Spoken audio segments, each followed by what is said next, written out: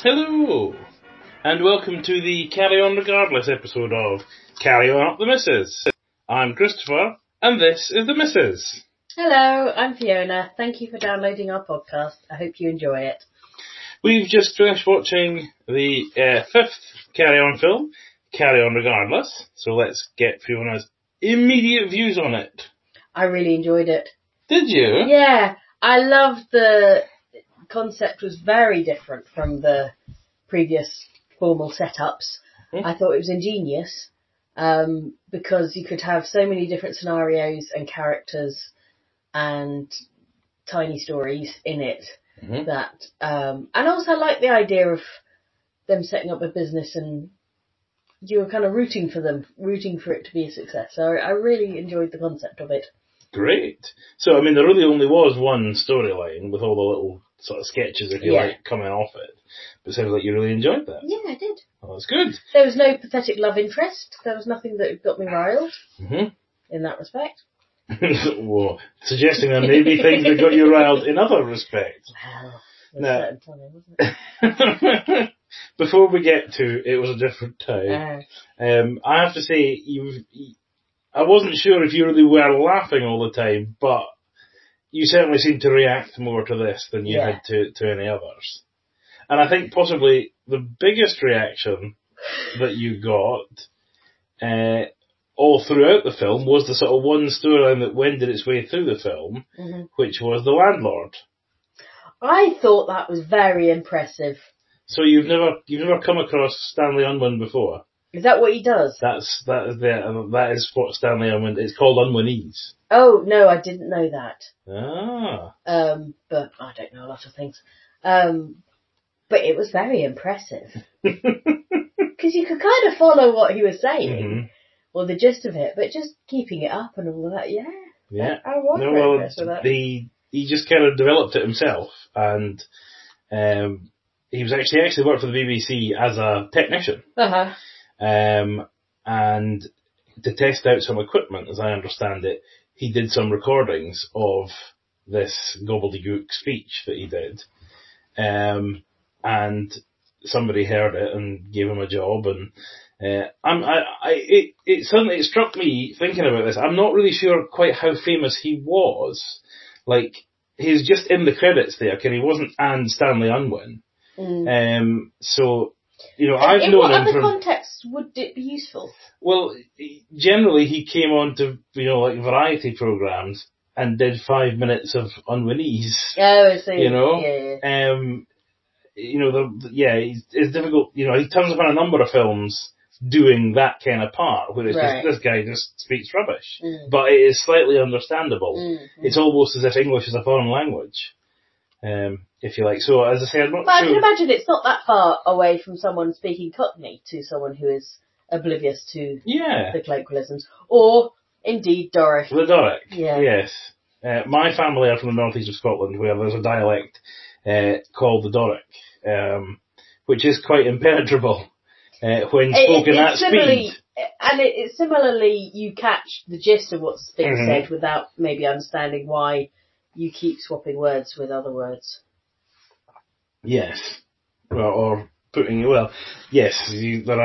words that are different to the words in English. Yes. And when Fiona first met members of my family, she was somewhat confused with what was going on and smiled politely, didn't you? Yes, they found that hilarious.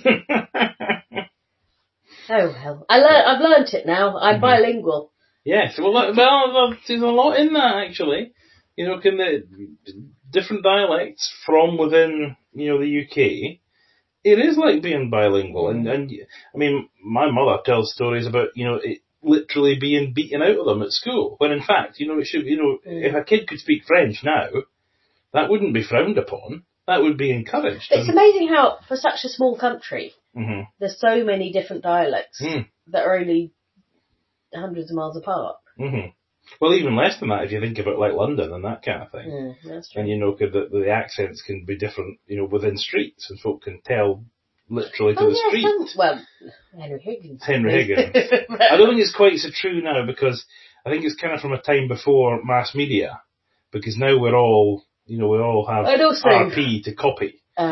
Cosmopolitan Society. Mm-hmm. Lots of different nationalities and all that. Mm-hmm.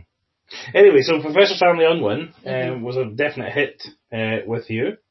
Out of our regulars, who did you enjoy the most, the least, etc.?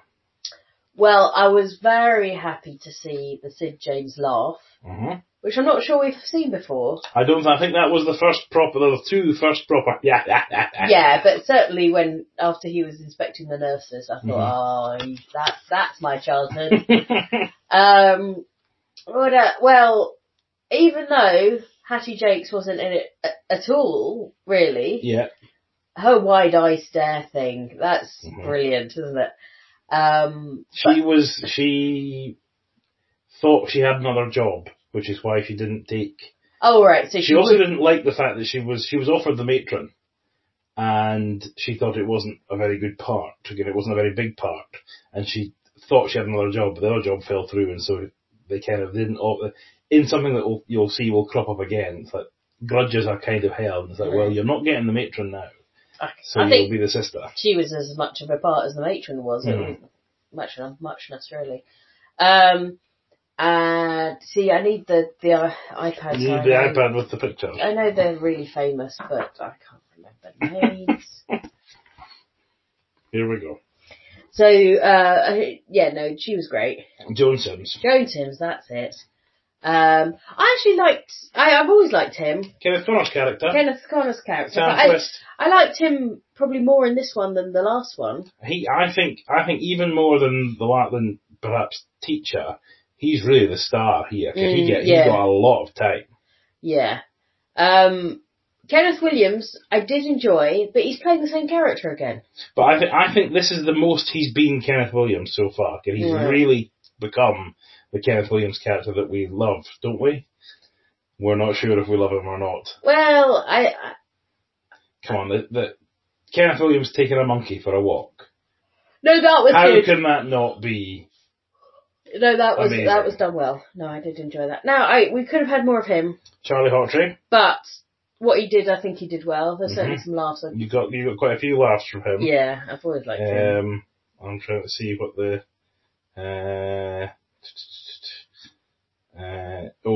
hulking great brute. Yes. That got a big laugh. The whole boxing thing, I think he did very well. I'm struggling to like the rest of them. Sorry. All right. Okay. Let's just go through some of the laughs there. Okay. The next one was Kenneth Connor's. Why me? Why me? I know. He'd basically been hired. The first of the sort of dodgy jobs, if you like, was the fact that Kenneth Connor had basically been hired by Miss Panting to seduce her and make her husband jealous. Comments? Oh, there was a lot of dodgy jobs in this Helping Hands Society. He was, and also to be lied to that you're babysitting. I mean, it's outrageous. Yeah. And if a man had done that to a woman, it would have been, in that day, frowned upon. Yes, I think it probably would have been. Yes. But apparently it's fine to do it to men. But equally, there's the woman trying on underwear.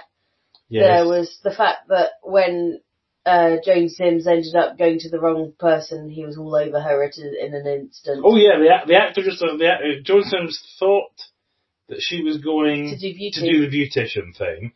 The actor had hired somebody to be his dresser. Yeah. And basically, as soon as he realised it was a woman, he presumed that he would be having some sort of relations with her. It was outrageous. What else was outrageous? There were not really outrageous, but interesting to me was the fact that at the very beginning, the labour exchange, the job centre, was gender split. I know. Is that something that actually happened? I think it probably might have done. I mean, I can see there's a sort of logic of organisation. These are women's jobs, and these are men's jobs. Yeah, they didn't have to be separate rooms in secrecy, but they could be different ends of a room, you know.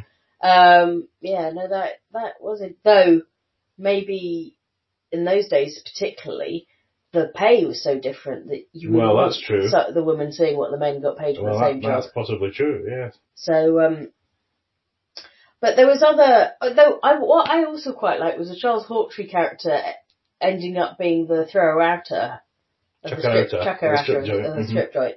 And he just said, well, the job's a job. I'm up for it. Mm-hmm. You know, and I just love that spirit of...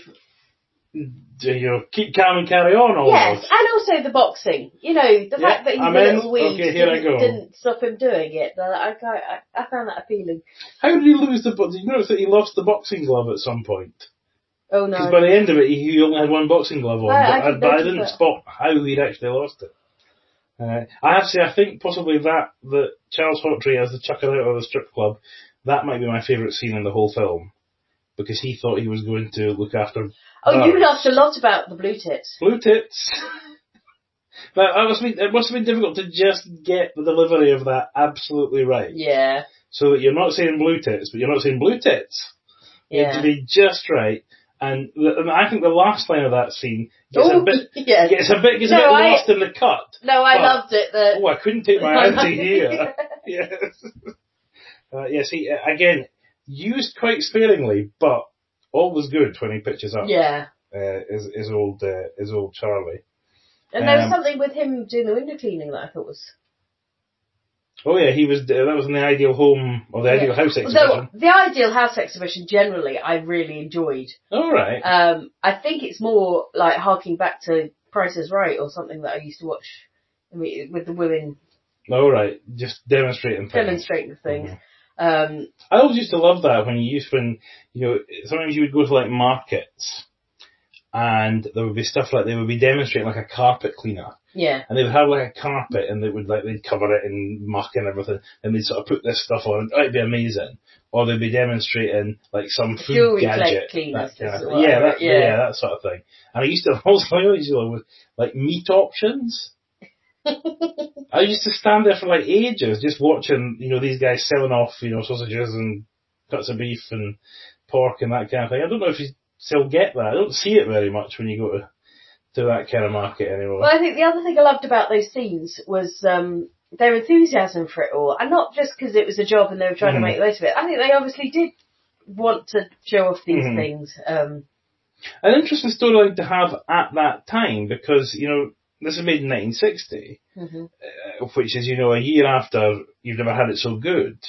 So, there wasn't mass unemployment or anything. Yeah, I mean...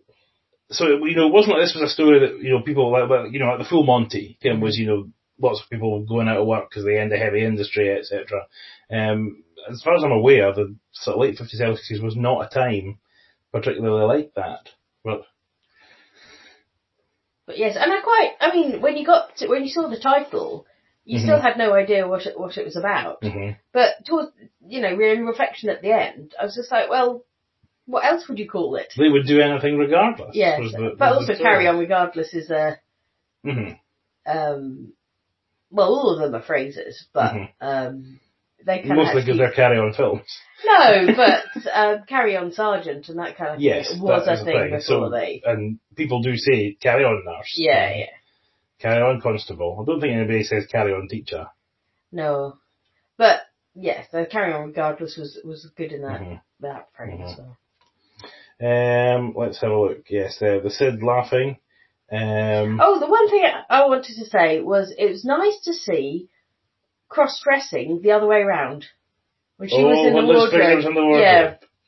And she pretended to be a workman inspecting a wardrobe. Because it's right that should be as funny as the man dressing as a woman. That was, that came at the end of a scene in which she had been modelling two different kinds of underwear. I know. I'm not saying the whole scene was balanced. That didn't balance the whole scene, but I'm just saying. And also in a film where, first of all, nurses were physically inspected by a doctor, and even if we accept that, they didn't have to be quite as undressed as they were. And I'm sure they wouldn't have worn as fancy underwear as that. You do realise that every single man in Britain thinks that is what a nurse is wearing under her uniform at all times. Yeah, well, whatever gets you through the tough times. I'll just rest here, as Sid said for a while. And the woman with the birds. Yes, the woman with the birds, Was it just me, or did she have the worst Scottish accent ever? She's actually Scottish, Fiona. Do you recall Rent-A-Ghost? I do recall Rent-A-Ghost. Do you recall Hazel the McWitch? No. Oh, well, she was Hazel the McWitch in Rent-A-Ghost. Right, okay. Molly Weir, she's quite a famous person, famous for being Scottish. Did you think her accent was fine? Yeah, because I thought that was Molly Weir. So that is just the way she speaks? Yeah. Oh, I just thought she was trying to put on a character. Alright, no, that's genuine. So it was just me. That is genuine. I've got it written down here. Well, I wasn't quite sure if you actually laughed at the Chimps Tea Party or not. Or if it was I was just building up to something that I thought was obviously going to happen that didn't happen. Which was? Which was all the chimps. Moving a piano? No, all the chimps mucking together and then him not knowing which chimp was his chimp. Yes, because all the chimps were dressed the same. Yeah. Yeah. Mm-hmm. But I thought that they were all going to mix in and he won't know which one before we even saw they were all dressed the same. So when I saw they were all dressed the same, well, I was definitely going. So I was more caught up in that. So, you didn't like, I think the best line there is the cabbie. Because he says, can you take us to wherever? And the cabbie says, I'll take you, but not your brother. I thought that was funny. You closed it. Fine. Oh yes, right. This is from a scene which I described as fags are great, which was Kenneth Connor trying to give up fags. Well, see, I wrote down a comment about that because I would say for its era, it is probably quite unusual for any honesty about the difficulties of cigarettes. The fact that you would want to give them up because it was still an era where people would prescribe them or whatever. And that it was really impossible to give it up and sort of expose them for the addictive elements that they are. And I thought that's probably quite a bit cutting edge. It could have been. But apart from the final line of Joan Sims having no drawers. No sweets, no drawers. What was point of scene? A little bit for Joan Sims and Kenneth Connor to do together? Maybe. But, I mean, yes, there wasn't really that much of a storyline. None of it needed to be there. I mean, for all you say about, revealing the addictive qualities of fags, when he went out and got the new set of fags, he did take, rapturous pleasure in a single draw of it. Oh, that's certainly something you wouldn't see on television these days, would it? No. Yeah. I don't know, it just, the whole thing smacked. I think we've grown up with the concept of smoking being a dirty secret. That the idea that it's either out there positive or out there negative is probably unusual for us. Okay, alright. Yes, that was that. That was the next one after that was sorry, what category are you? This is the time you laugh, so I just Oh really? Go that, yeah. Did I laugh at the You drawers? laughed at no drawers. Yeah. Kenneth Williams getting emotionally involved in the German translation. You seem to quite like that as well. I liked it when he was translating the and crying and things that didn't need translating. Hulk and Great Brute. I like this bit too. Kenneth Connor gets sent to the Fourth Bridge. Oh yes, it's a Spy 39 Steps spoof. What about brainwashing? Oh yeah. How can they wash what isn't there? That got a good laugh. Yeah. And trying the wrong side of the door for the doorknob. That's so slapstick, which is not me. Perfect bit of physical comedy. Yeah. And there's just the setup of him being all smooth and sophisticated and then fucking it up. And that's kind of what I do all the time. And there was another bit of slapstick that you liked there was when he was looking at himself in the mirror with a voiceover and it told you, when you jump, let every muscle go slack and collapse. Not now, you fool. That was brilliantly done. Yes, I like that. I like that whole sequence was very well done, I thought. And well, you have a fondness for the 59 For steps. 59 steps. And wasn't it interesting to see the Forth Bridge 50 years ago? Because we don't live a million miles from the Forth Bridge. But did you realise that he fell into a puddle of sewage? No. Did you realise that? Well... What else would it be? Oh, beside a railway track? Yeah. Right. Well, I mean, it could be rain, but... I don't think there's that much space between the tracks and the Forth Bridge, to be honest. It's true, it just goes straight through. There was in fact, in that scene as well, he spoke about, I thought that might have excited you a bit, Scotland, lots of hydropower going on there. I thought that might have been playing into your... but again, why do they suddenly jump to nuclear?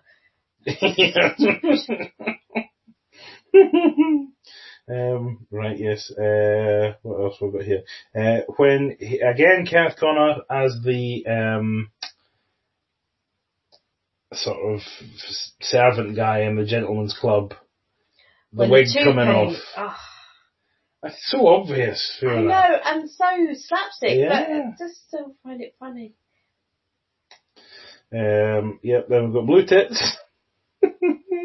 And I've got one more thing, I can't quite make it. Did I laugh at blue tits? You laughed at blue tits? I think I was laughing at you laughing at it. Right, I did laugh at it, I have to say. Quite a lot. I'm trying to think what this last bit is. I don't know, I can't make that out now.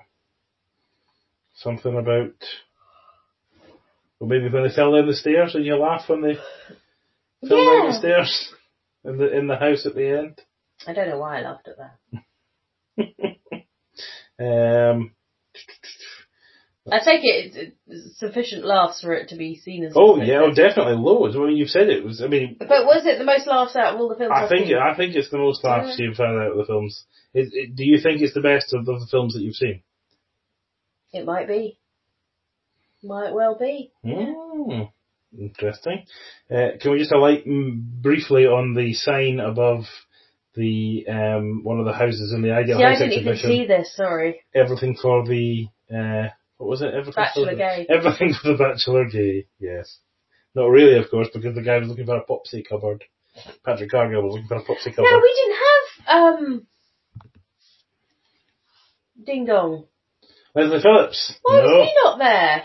He would be a Popsy cupboard. Don't know why he wasn't there, but he wasn't.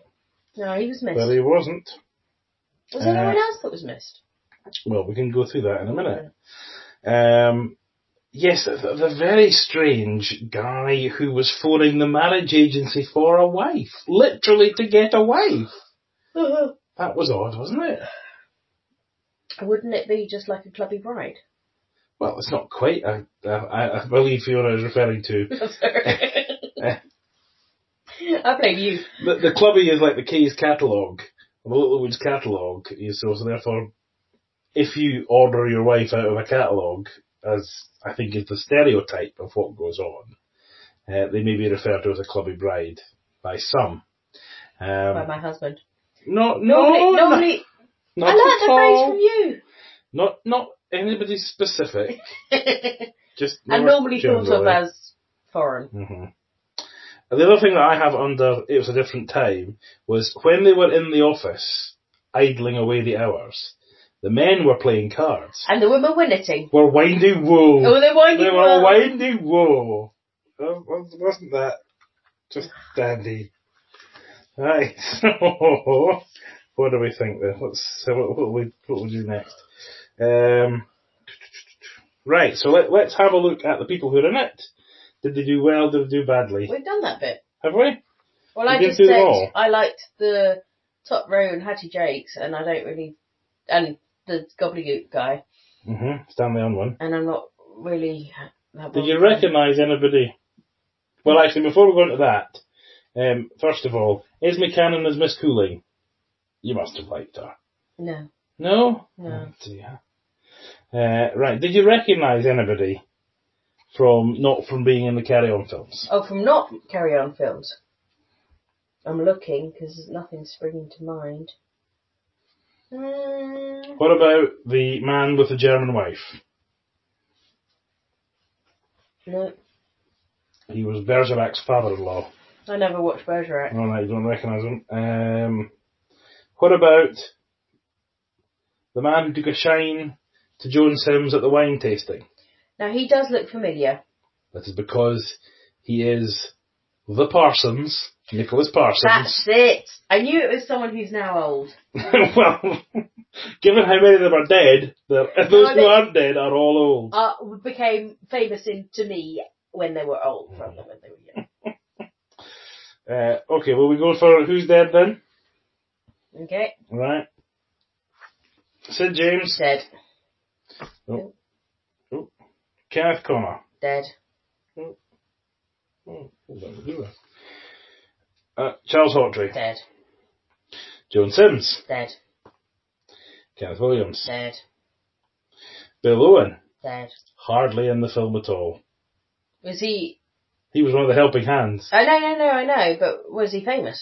Was there expectation for him? Well, he'd been in Sergeant and Nurse, and then he was dumped for teacher and constable. Maybe he's not tone putting on. Liz Fraser. Is she alive? She is alive.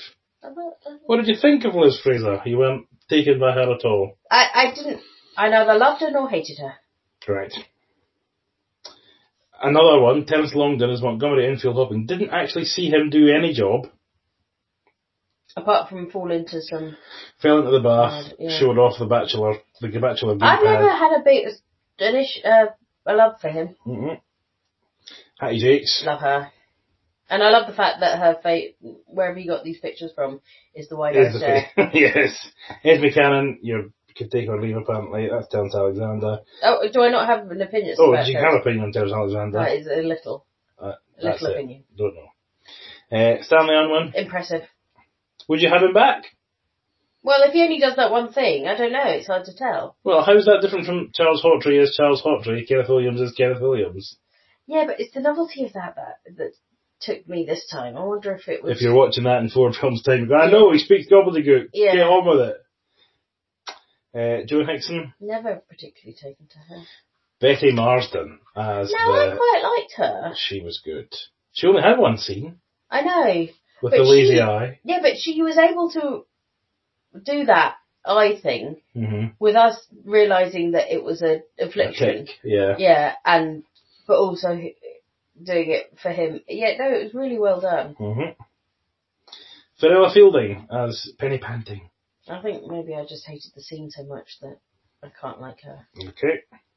David Lodge as one of the wine tasting. You don't recognise him, he turns up in a lot of things. Maybe. But he's dead. We've kind of moved away from who's dead. Well, they're all dead. They're all old. Well, they're not all dead. Who's not dead? Fiorella Fielding's not dead. Okay, well done. David Lodge is dead. The Parsons is not dead. Yet. Well, everybody's not dead yet. I know, but you know what we do. We talk about someone. And then they die. I know. Sorry. This is a very dangerous thing podcast we have to do, since there are very few of them who are still alive. Cyril Chamberlain as a policeman who took Kenneth Williams away. Didn't even recognise him. Oh, well, okay. Norman Rossington was the referee of the boxing match. Dead. Tom Clegg as what's he called now? Mighty Mitch. Mickey McGee. Yeah, maybe. Any good? No. Would you have him back? No. Alright. And Molly Weir as the Bird Lady. Well, I didn't like her because I thought she had a rubbish Scottish accent, so that... Other than a real Scottish accent. Yeah, that shows what I know. Okay. Alright. So, we've done who's dead and who's not. Next question. Final question, unless you have any other thoughts. No. Final question is, do we carry on? Of course we do. Hooray! Thank you very much for listening, everybody. If you want to get in contact with us, our email address is carryonpodcast@gmail.com, and we are on Twitter at carryonpodcast. But for now, from me, Christopher, and the missus, bye! Bye! Carry on!